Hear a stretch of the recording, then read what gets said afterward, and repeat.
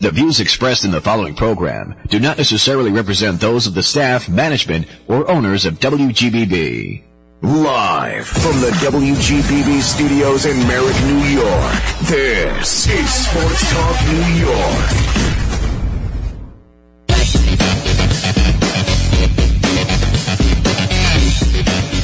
What's good, everybody, and welcome to Sports Talk New York here on Long Island's WGBB. I'm Andy Sugrove. I'll be your host tonight on this Sunday evening, April 17, 2022. A happy Easter to all. A happy Passover to all. Only 6 more days to go. Thank God.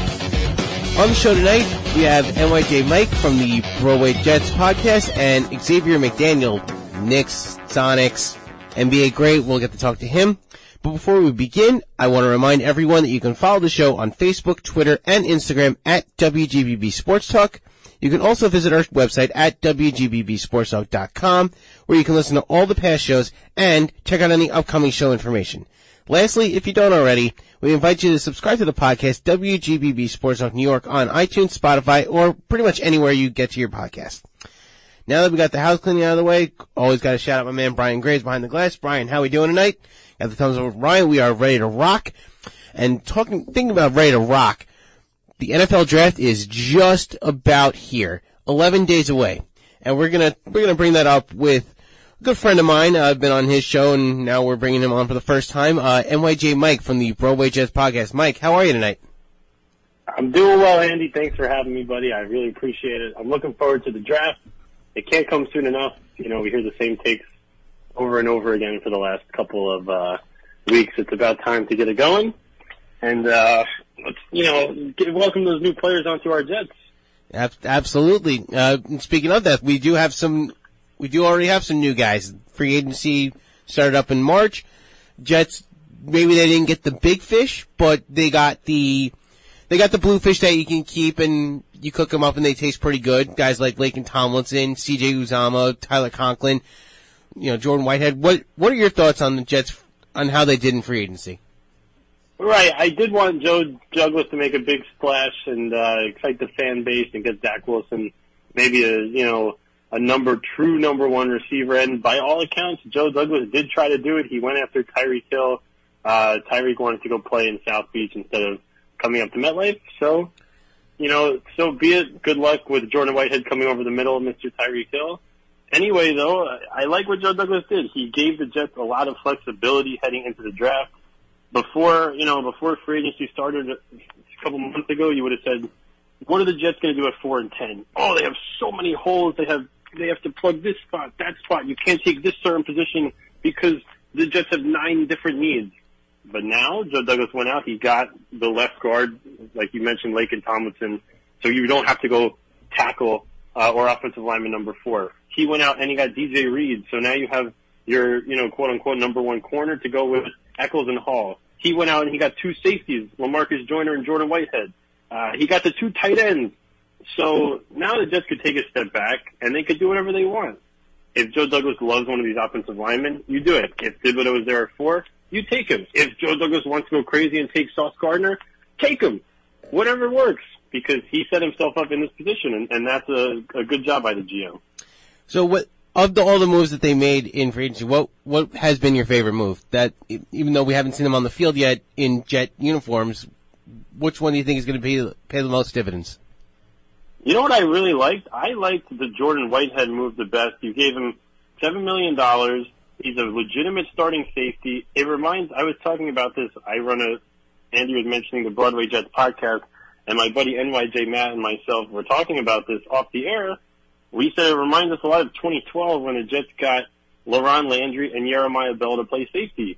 Not the sexiest group, but one guy is going to smash you right in your mouth, the other, which would be LaRon Landry in this comparison, who made the Pro Bowl in his one season with the Jets, and that's Jordan Whitehead. And then the other guy is a solid veteran, LaMarcus Joyner. The Jets liked him enough last year to bring him in to start. I'm very happy with them bringing him back. They could always add in the draft, too. This is a deep safety class, so I really like that move. I thought everything he did was very solid. The 2 tight ends as well.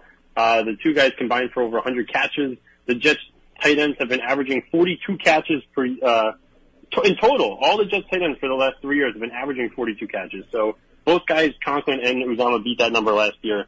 So I'm looking forward to seeing what they could do in this offense. And we're talking with NYJ Mike from the Broadway Jets podcast. And in addition to the Jets making moves, we've saw just a flurry of insanity from like March 15th through March 25th, where it seemed like everybody was making some show-stopping move, especially in the AFC in terms of the quarterback's arms race, where we saw a lot of moves. You saw Deshaun Watson go to the Browns. You saw Russell Wilson go to the Broncos. You saw Matt Ryan go to the Colts. Which move shocked you the most of all the quarterbacks moving? It's a very interesting question. I mean, the Russell Wilson thing I think is very underrated because they have the skill guys in place. I mean, you look at a Jerry Jeudy, Tim Patrick, they have Devontae Williams. They have a solid offensive line in place. Their defense has been traditionally good. That division is going to obviously be insane. The Deshaun Watson stuff is frustrating as a Jet fan. You know, you look at, again, you want these good quarterbacks to just get out of the conference. But, either the Texans or the Browns would be good with him. So, you figure you don't lose too much there in terms of the standings going forward, just on the most macro view of this whole situation. But I personally love the Matt Ryan fit with the Colts. I thought Carson Wentz did a pretty good job. I don't know what they wanted from him. The guy has 27 touchdowns, 7 picks, quarterback rating around 100, and then they ship him away. You bring in a guy like Matt Ryan who could do something similar. They have that run game. Obviously, they got offensive line. They just brought in Stephon Gilmore. So, of course, the AFC is just absolutely loaded. The Jets need Zach Wilson to be that guy if they're going to compete within the next couple of years. The silver lining to that is you've seen all this quarterback movement. If Zach Wilson is not the guy, maybe the Jets could pivot quickly, or some of these teams have. And with that, we saw the Jets' defense was among one of the worst units in the league last year. Now that all these quarterbacks are in the league or in the conference, and the Jets are going to have to face pretty much all of them this season, how does the Jets' defense adapt to that? You hope that Deshaun Watson, you play the Browns early in the season. You don't have to play him. That's true. He'll be suspended for his excursions off the field. No, it's going to be tough. And it was interesting because 2 years ago, the Jets went into the offseason with Bryce Hall, who was a rookie. They had Javelin Guidry, who was an undrafted free agent, and that's it. That was their cornerback room. And the fans said, well, the Jets need to upgrade at corner, or, if the defense has a poor year, especially in pass coverage, they're going to be frustrating. Joe Douglas essentially didn't do anything. He drafted a bunch of guys in the late rounds, and it looks like there are some potential guys, Michael Carter and Brandon Echols. So, I'm not saying to discourage Joe Douglas or disparage him, but it was a little bit frustrating, and then the pass defense, predictably struggled. This year, it's going to be tough again. Like you said, this crazy schedule. But what's going to have to be the difference is Carl Lawson's going to be back, and you hope you draft edge at number 4. If the Jets have Carl Lawson and Kayvon Thibodeau coming off the edge, and then you bolster up that secondary with DJ Reed and those 2 safeties that we talked about, maybe you have a chance. Maybe. And now we'll pivot to the draft. It starts on Thursday, or next Thursday, 28th. And I think that especially in the off season, people have a lot of time on their hands, and it's like, what's this team going to do? What are they going to do? Who's going to get traded? So we've seen a million mock drafts, a million different answers to who's going to do what. The Jets have 2 picks in the top 10. One being their own, and the one that Jamal Adams was so generous to bring them. Thank you, Jamal. What do you want to see happen with those 2 picks? Personally, my initial best case scenario, this was before Sauce Gardner gained more hype.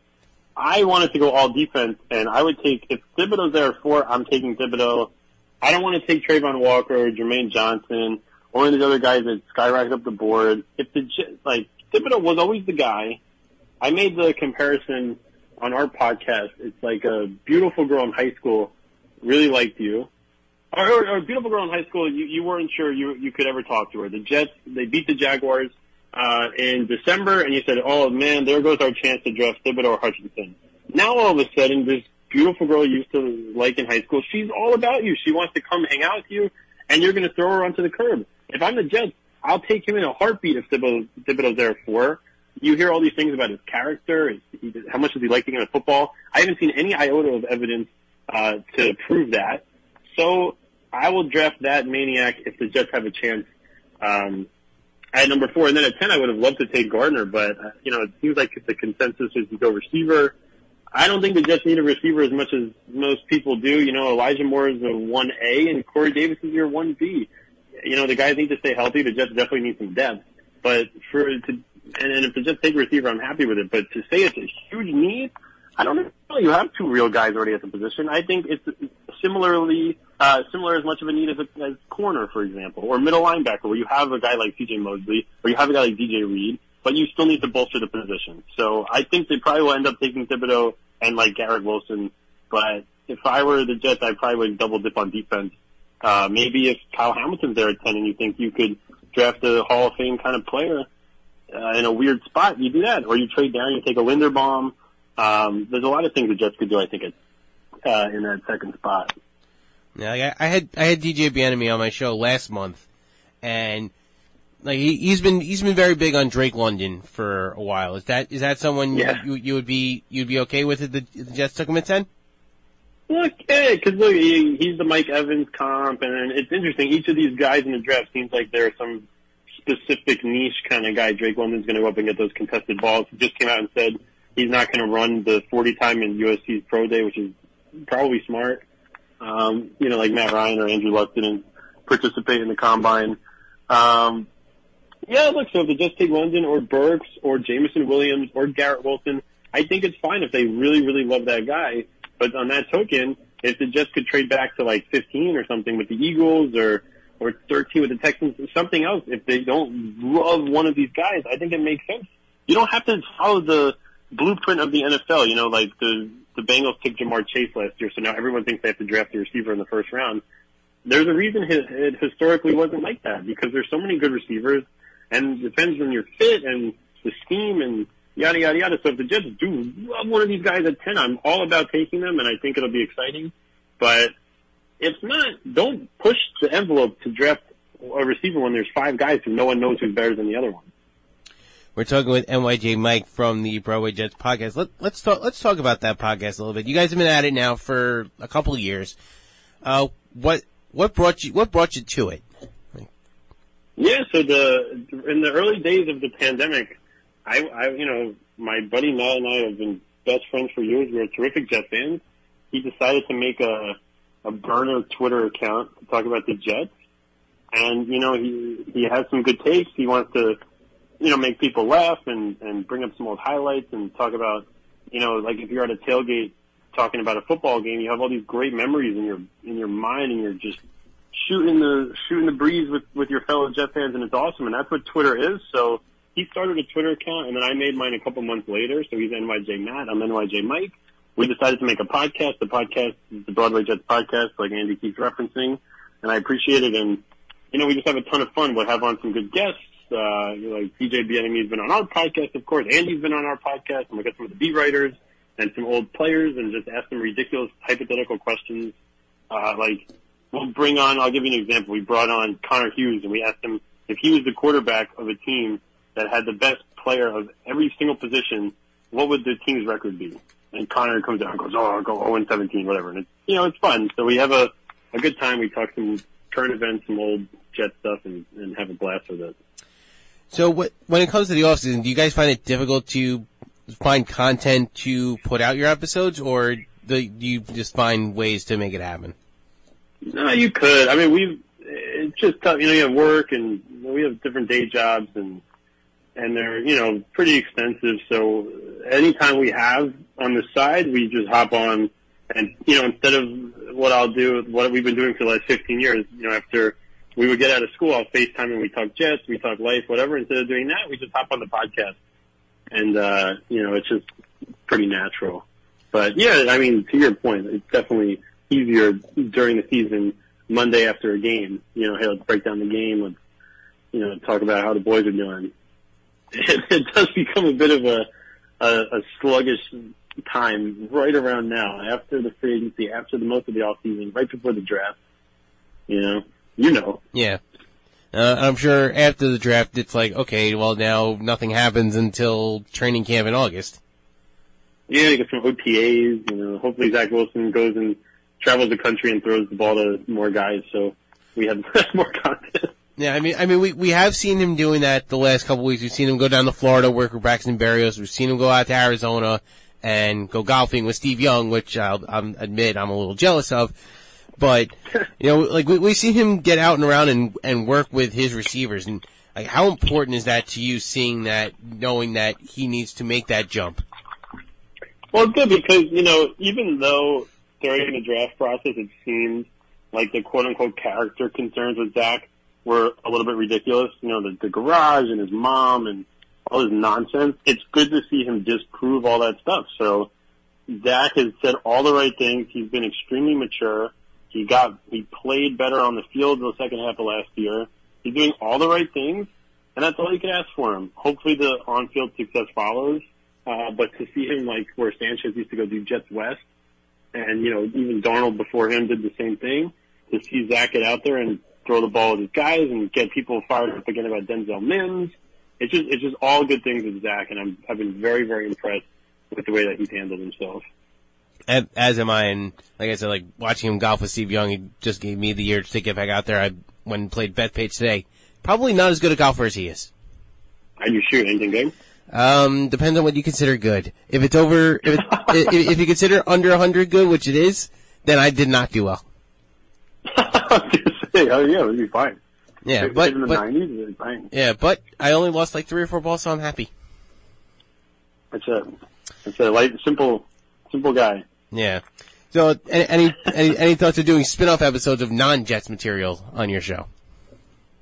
Yeah, I mean, I'm a huge Mets fan. I don't know if we did it when you came on my show, my ridiculous baseball trick, where if you think of a player, you give me a year, home runs, RBIs, and batting average, I could tell you the guy.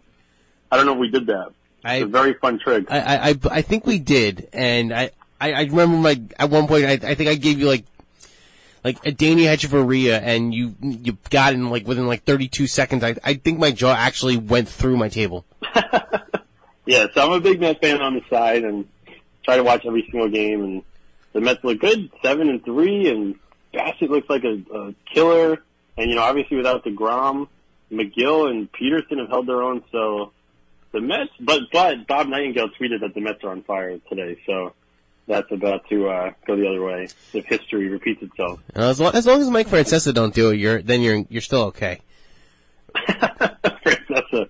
Dude, Francesa, I remember in 2014 the Jets were 1-7, and Sammy Watkins was on the Bills at this point and had 190 yards against the Jets. Geno threw 3 picks in the first quarter. It was a whole disaster, and Francesa just went on the absolute best anti-Jets rant. And just one of he has so many classic moments. One of my favorite Francesa Jets moments, just him going nuts. He can't handle it. But now, let's transition over to the Mets. I can't really talk about the Yankees. They lost to the Orioles today because they're they can't get out of their own way. Like you said, they are 7-3. Even though they are pitching well, does DeGrom not pitching yet? Does that concern you at all, or?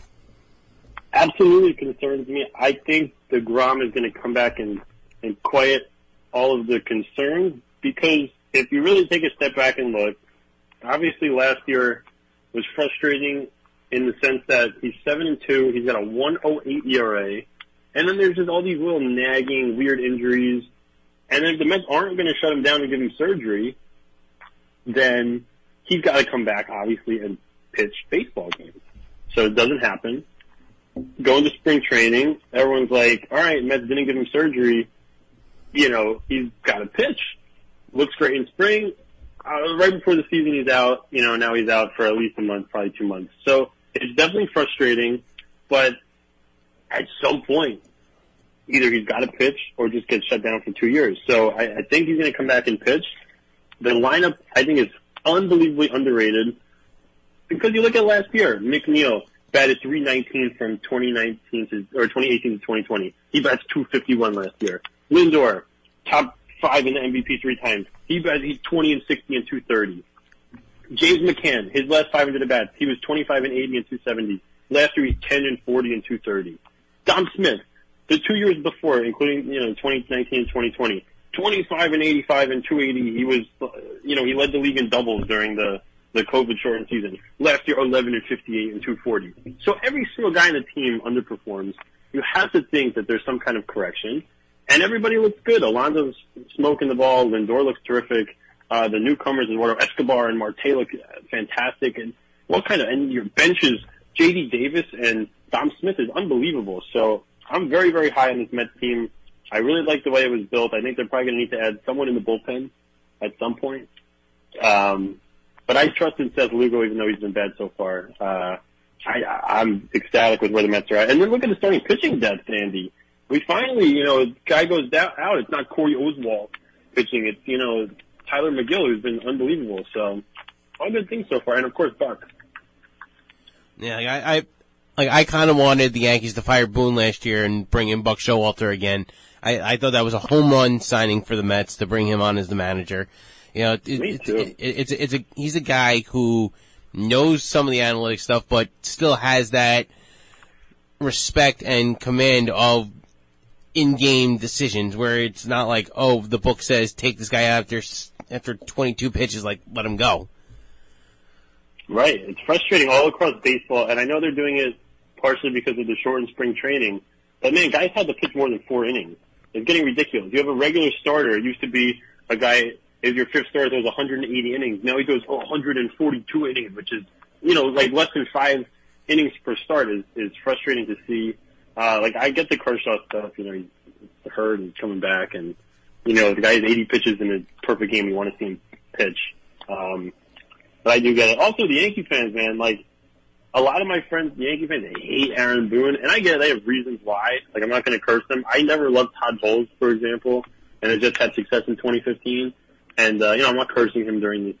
But, I understand people complain even though the guy has some success. But it's funny, you look up, and Aaron Boone, I think, has the best winning percentage in the history of baseball of any manager.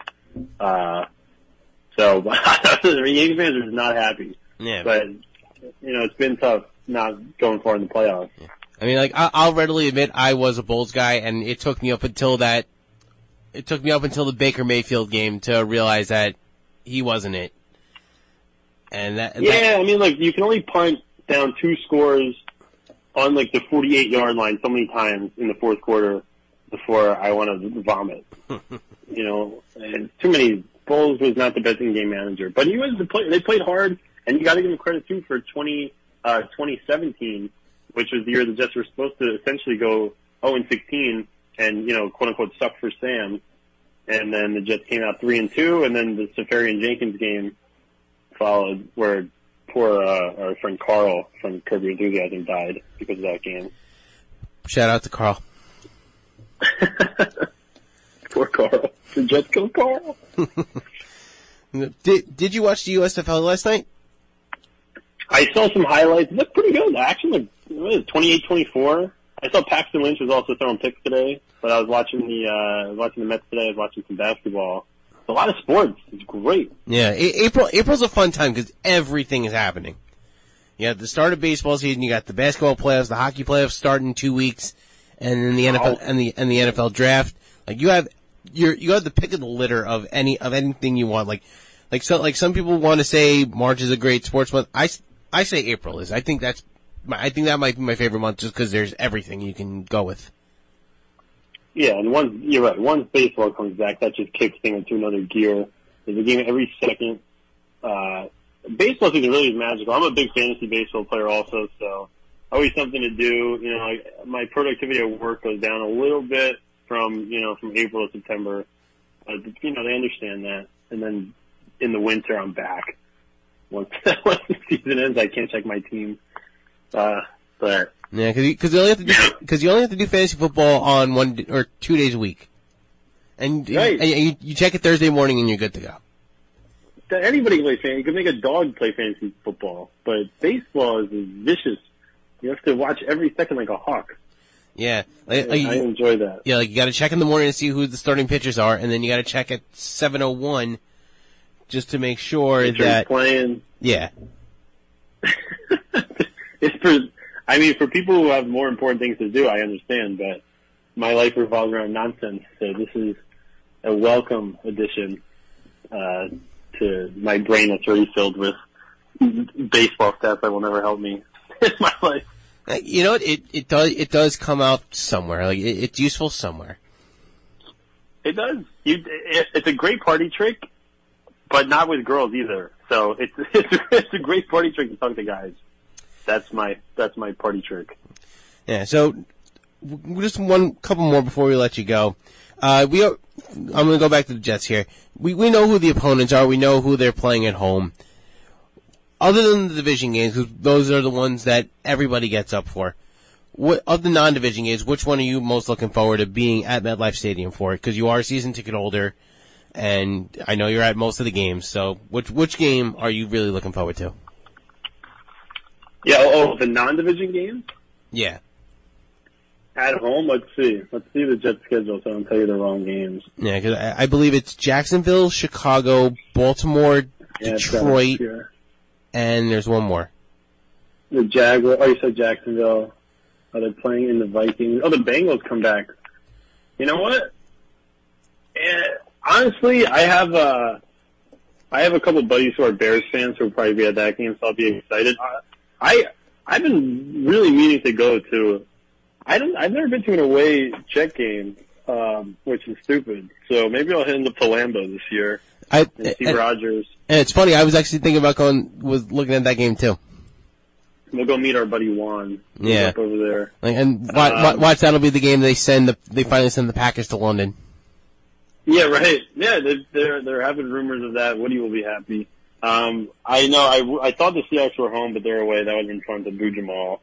You know, honestly, the Bengals would be fun, or the Ravens. You want to go see Joe Burrow or Lamar Jackson versus your guy. Like if Zach Wilson has a great game, we're going to say, remember when Zach went toe-to-toe with, Lamar Jackson, former MVP?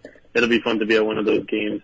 I'm really looking forward to having I think this is what Jet fans are forgetting. Because the Jets have started off so poorly the last 4 seasons, if the Jets are 3-3, the intensity in a Week 7 game in MetLife, Jets-Bengals, will just be unbelievable. Even if it's a 1 o'clock game. But people just kind of forget about it because it's been so long since there's been meaningful football in MetLife after Week 1. The Cowboys game comes to mind in 2018 with Darnold, or 2019, excuse me. But the Jets were, 0-1-4 at that point? 0-4? Yep. And then you win that game, so there just haven't been those exciting games. You've been looking on the schedule for, hey, who's on the other team? Or, Brady's coming to town, blah, blah, blah. But this year is going to be different. There's going to be a Week 9 game where the Jets are 4-4 and playing the Bears, and a crazy must-win game that we're going to remember and talk about. I'm going to come on the show in 10 years, and we're going to discuss. Remember in 2022, the Zach Wilson to Corey Davis to beat the Bears, and then the Jets ended up, 9-8. So I think some of that stuff's going to happen. That's what I'm really looking forward to most from this season. Getting back to some normalcy. That's for sure. Well, Mike, thank you so much for taking the time tonight. I really do appreciate it. And, do you have anything you want to plug before we let you go? Andy, you are the absolute man. You've been a great supporter of our podcast. I'm excited to be here on the radio show. You sound great on the radio. I've listened to some of your interviews before. Always having, I don't know where you get these NBA players and NFL guys and all these crazy people on the show all the time. So, but I just appreciate you having me on. The Jets are going to go 12-5 next year.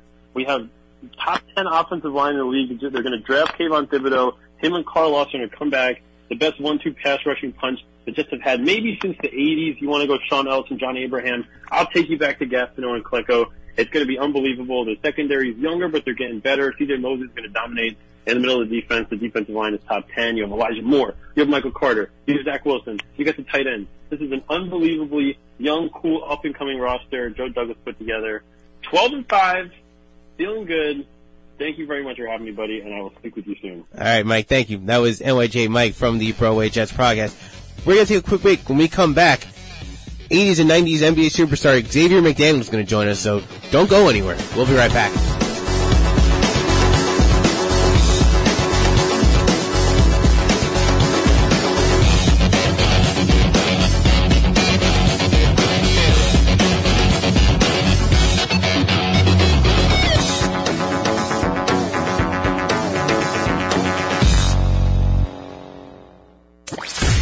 listening to Sports Talk New York.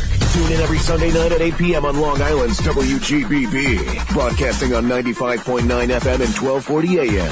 Or listen live online at WGBBradio.com. Stay connected to Sports Talk New York on WGBB by following us on Facebook, Twitter, and Instagram at WGBB Sports Talk. You're listening to Sports Talk New York on Long Island's WGBB. And now, back to the show.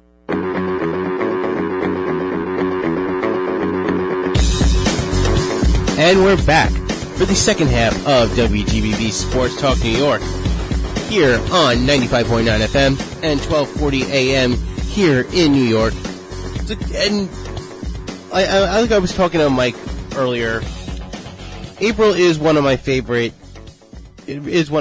times of year. We have everything going on. The weather's starting to get better. And with that, we have the playoffs of two sports, the NBA, the NHL. We're going to talk some NBA playoffs with my next guest, former Knick of the 90s, NBA All-Star, Xavier McDaniel. Xavier, thank you for taking the time tonight. Oh, no problem. Watching the games, but no problem. Yeah, I'm sure you're very happy. Your Celtics beat the Nets on a buzzer beater by Jason Tatum to go up 1-0 in that series. Yeah, well, I got ties to both of them, but I probably got more loyalty to Boston than I do the Nets. So we're gonna jump right into it. So you grew up in South Carolina. You grew up in South Carolina. What drew you to basketball?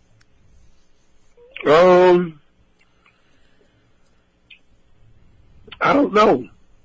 I just know that I started playing baseball at an early age. I played baseball for probably 9, 10 years old till I was 18. But somewhere down the line, I just started getting tall. And as I got tall, I start gravitating towards basketball a lot more. But I also played football all the way up until high school. I played 2 years in high school. I just got tall. I mean, I went from 5'10" in the 8th grade to 6'7" by the time I was a senior. So I grew really fast, and I just gravitated towards basketball. I couldn't really say why, because I really, really love baseball, and I really, really love football. But basketball, as I just got tall, man, I just started really loving the game, especially a game of 21. Now then you go to play college at Wichita State for Gene Smithson. You led the nation in points and rebounds in 84-85. Are there any games from your time with the Shockers that really stand out to you? Yes, when we would play Tulsa University, we had, especially my senior year, we had just lost to them the week before, and they wound up winning the regular season championship over us because they beat us 2-0. And we win, we would have won it, and we lost. Mike Arline missed a free throw. So we had to go back there and play them again. And I just had an unbelievable game that game. And we wound up beating them to go to the NCAA. That would be one. I think my other game would have been against Bradley University. Dick Versace kept saying they was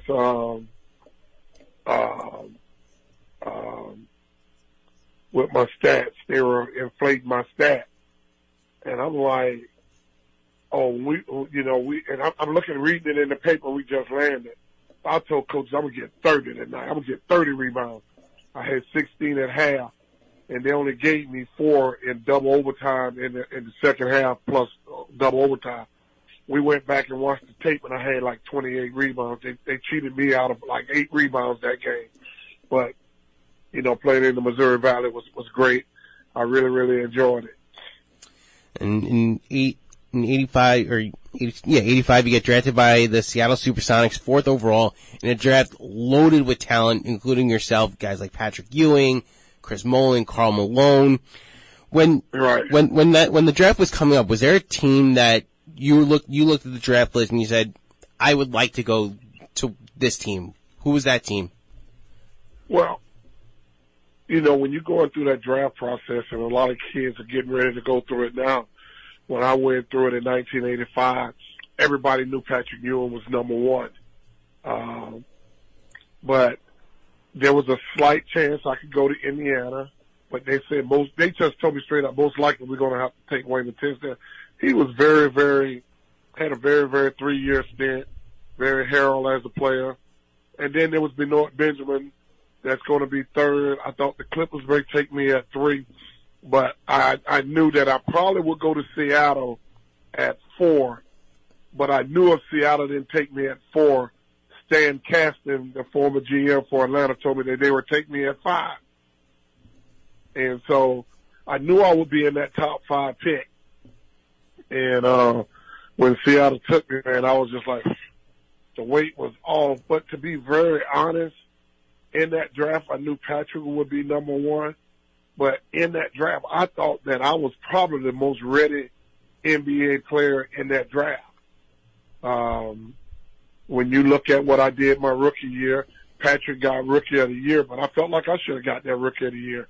I felt like I played 82 games. He played 50. He still doesn't believe that even to this day.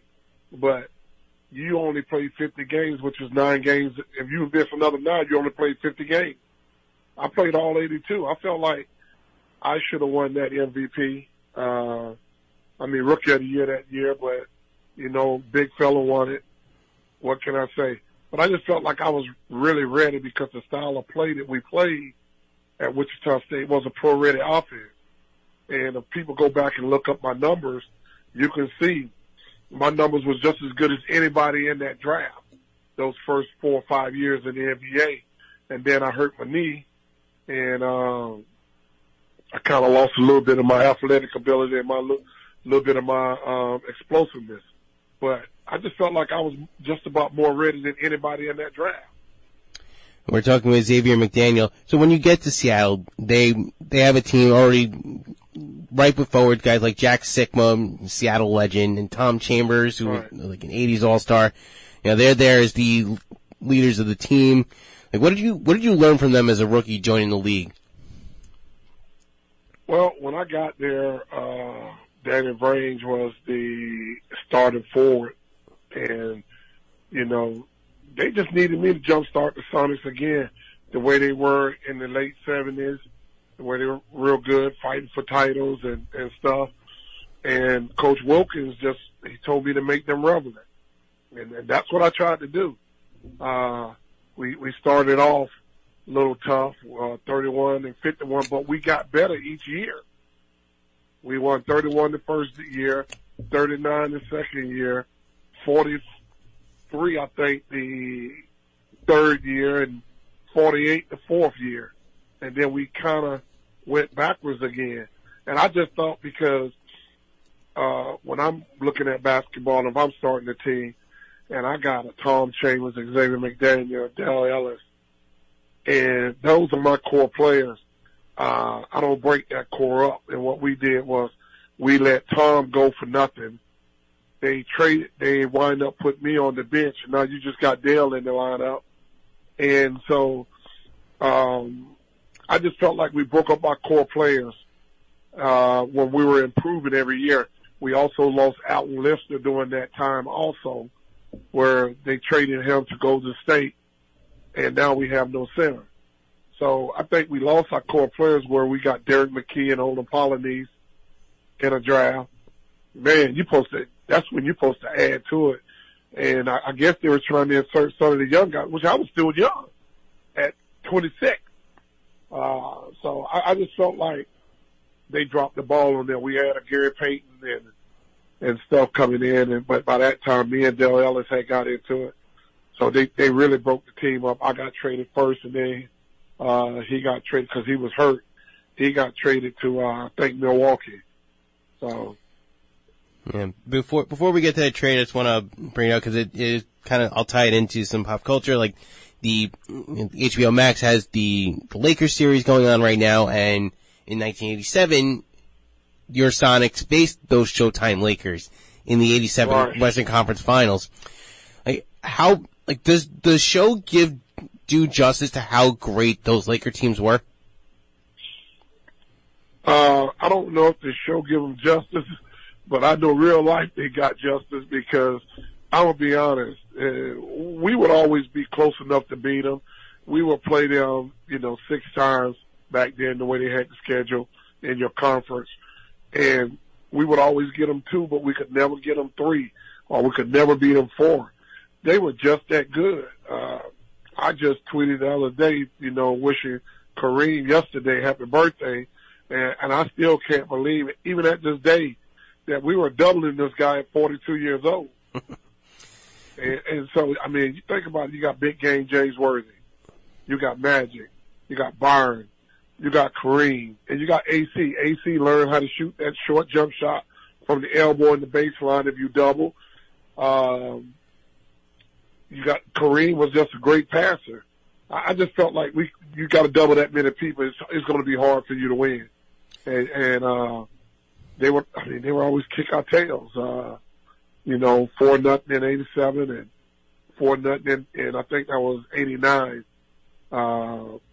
When we finished 4th in the Western Conference that year, but we just couldn't get past the Lakers out west. They were tough. They were really, really good. I mean, think about it. You got Kareem Hall of Famer, Magic Hall of Famer, you got Worthy Hall of Famer, and you got borderline Michael Cooper. You got borderline Byron Scott that possibly could be Hall of Famer someday. They turn around and get a number 1 draft pick with Michael Thompson in '87, I think it was, 87-88 season, I think it was, right the year before Kareem retired. So, I mean, you got 4 number 1s on that team. So, I mean, to be honest, I may be surprised at some of the things that go on because I actually wasn't there, but I can sit here in real life and say, yeah, they were really fucking good. We're talking with Xavier McDaniel. So after 5.5 seasons with the Sonics and half a season in Phoenix, you get traded to the East Coast, wind up with the Knicks, playing for the Showtime Laker coach Pat Riley. The Knicks are starting. The Knicks are starting their rise. What was your impressions of that Knicks team with Riley, Ewing, Oakley, Mason, etc.? To be honest, I thought we had one of the better front lines in basketball. You got Patrick, dominant center. You got Miz, all-star. You got Oakley, one of the toughest guys you're going to ever have to deal with. You got Gerald Wilkins. How many people at the 2 guard were more athletic than him outside of Michael Jordan? Then you got Starks coming off the bench. And then you got Action Jackson. I mean, I just felt like they kept us together. I felt like we could have done something special. I could see us getting over that edge. The way we played during the regular season and during the playoffs, and to get back to the regular season, I think if I didn't have a contract problem or a contract issue coming up with them, because everybody knew that I had that contract when I got traded from Phoenix. I turned down a 6-year deal with Phoenix, and I just thought New York was going to take care of me, but they didn't. And I just wish that I would like to see what we could have done 92, 93, 93, 94, at least 2 years. We look at Detroit going through stuff with Boston. Took them a couple of years to get over the hump. Now you got the new bad boys with the Knicks, with me, Oakley, and Pat, and all us. And I just felt like, they should have kept their core together. You can only dream and imagine what we probably could have done, because if I signed a contract, I think I play a lot better. I went from playing 33 minutes a game the first part of the season. When I bought my contract out, then I started playing about 18 minutes a game, and so, I just wish they would have kept us together. And in that season, you play the Bulls in the playoffs, and there's the clip of you going at it with Scottie Pippen and Michael Jordan. I think it's a part of that '90s, hard-nosed basketball that Knicks fans especially came to love, and was indicative of what the NBA was in the 90s, where it was that hard play and those 82-77 games that got down and dirty. Do you think that moment really endeared yourself to Knicks fans when you went up to Scottie and Michael to defend your teammates? Well, yeah. Well, I mean, think about it. When you in New York, it's the city of hustle. It's the city of hard work, get down and dirty. And telling that team, we were basically blueprints of what New York was about. If you working hard, getting after it, and when you get out there, man, those fans get loud. So yes, I just think that we were made for that team. I was made for that team, and I don't regret going to Boston because I felt like if New York was going to take care of me, they had July to take care of me. They had August. I didn't sign in September. 2 months after that, they were never going to take care of me. But I mean, I like I said, I just wish that we could have ran that back. I really did. At least put us together for 2 to 3 years. That was you take Patrick out and you bring Mason in and you got me and Oakley. I mean, who want to walk down that dark alley with all three of us? So thank you. And then you got the maniac John Starks, my man. So, Starks is very feisty too. So, shit, man. I just felt like I just wish they would have kept that core together. Do you still talk to any of the players from that team? I talk with Patrick occasionally, and I just recently was in New York, and I went to a game talking with Starks at the game. So back at the end, they're playing Philadelphia 27th, I think, on a Sunday. So I was there for that game. And then after the Knicks, you go to Boston. When you think of the Boston Celtics, you think of like all the history that comes with that. Like you're there on the heels of guys like Bill Russell, Larry Bird. Right. The Celtics are coming off their run of the 80s. What was it? What did you get from playing at the Boston Garden in those last years of the building and playing, in the company of those legends? It was great. Playing in Boston, I hear a lot of negative things, but I only got positive things to say. Boston still got friends up there. Still talk with some people in the front office. I never had an issue, man. I love playing. I just wish that even with them, we finished we won 51 games that year, and I was a starter. We were struggling. Chris Ford asked me to go to the bench, and it worked. Let's just switch it up, X. And I was like, okay, I'm down for whatever we can do to try to turn this around. And man, we made a run. I think New York won 55 games that year, something like that. 92, 93 season, 56, and we won 51. We finished second behind them. But, Reggie Lewis dies, and so now we struggle the next year, and then we get Dominique and Purvis Ellison and some couple guys along with myself and Sherman, and we make the playoffs in 95. So it didn't turn out the way I wanted to, but I had some great experience in Boston. And we had some great basketball, some great excitement up there. So now that you retire as an active player in '98 after a couple seasons with the Nets and a season in Greece, and right. You as you watch the game being played in 2022, like how different does it seem from when you played? It's way different. The object of the game is the same, putting it in it, but the 3-point is more relevant today than it was in my time. We had guys that could shoot it, but like a guy like I played with Dale Ellis, he was the guy that may take 3 or 4 shots a game unless he was like on fire. Then maybe he may have 10 or 12. But the game is jump shots right now. It's shoot the three.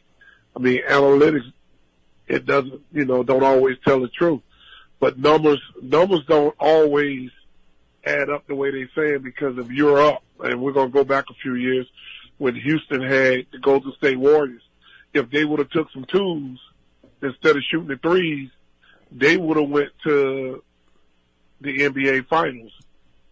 They had Golden State, but because they live by the three, they died by the three. And I just think if they would have took some twos, they probably would have won that series. You can't outshoot a Steph Curry or Klay Thompson, not unless you got a Dale Ellis and a Larry Bird shooting on the other end. That's true. That's going to be tough, Those guys can really, really shoot. So, and I think that's one of the bigger differences. It just is not as physical as it was when I played. And I don't blame the NBA. I wish they would have done this maybe earlier, with the way the Pistons played and the way probably we played. You can go to the camera and you can eject the guy out even after a play guy got hurt. And you go look and they done went down and then it's a timeout. You can get ejected for an elbow. So there were some dirty guys in the league. I think Dennis Rodman, one of the most dirtiest guys that ever played the game, and I didn't like him then, and I don't even like him now because, some of the shit he did, you would never do that in the street. You go to New York and try that shit on the street ball and see what happens. But because of the officials and the NBA allow certain teams to do that, guys got hurt really bad. Yeah, we're talking with Xavier McDaniel. Who do you like in the playoffs this season? Who do you think's gonna win the championship? I think Phoenix got a great chance. I think Milwaukee got a great chance. I think anybody got a great chance if they're playing well. But I think right now out west, I'm looking at Phoenix, and I just tweeted, good luck to Jason Tatum and the Celtics. But Miami gonna be a team to be reckoned with. I mean, they play really, really well today. But it's only game one. I remember being against Dallas, a number 7 seed, and we beat Dallas 30-some years ago, and almost beating Denver when we was a 7 seed. With Denver, we played against my hometown guy, Alex English. So anything's possible, but I see it definitely Phoenix or Golden State coming out west, and maybe Miami, Milwaukee, or the Celtics coming out the east. And I just got one more for you before I let you go. What are you up to now these days? Well, right now, in Columbia, South Carolina, I'm not doing a whole lot. I was doing some construction. I sold my rentals that I had 2 years ago. So right now I'm just kind of in between what I'm trying to figure out right now. Besides doing the interview with you, trying to watch this Phoenix and New Orleans game at the same time. Well, X, I don't want to keep you too much longer for that. So I want to thank you for taking the time tonight. I really do appreciate it. And welcome to Twitter. All right, thank you. And at any time, man, you have my number. Just shoot me a text. Let me know. All right. That was Xavier McDaniel. Thank you for joining us. You can find him on Twitter at XmanMcDaniel.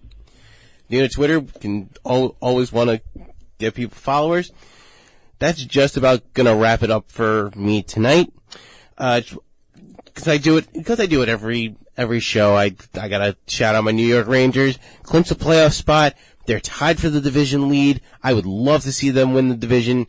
Playoffs are coming up starting May 2nd. I think they can make a good run here. I'm ready for that. It's been 5 long years since they made the playoffs. And playoff hockey at Madison Square Garden is one of the craziest things that I've ever seen on TV. I'm ready for it this year to see it hopefully in the flesh, now that people are allowed at arenas again, and they have a team that can actually win the cup this year.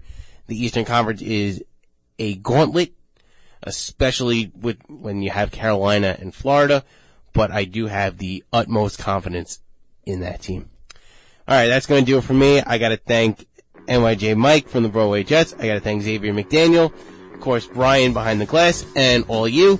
You can hit me up on Twitter at Andy_Sukov if you have any questions or you want to just go on and shoot the breeze with me sports-wise or anything else. Get at me. I'll be back soon. Until then, enjoy.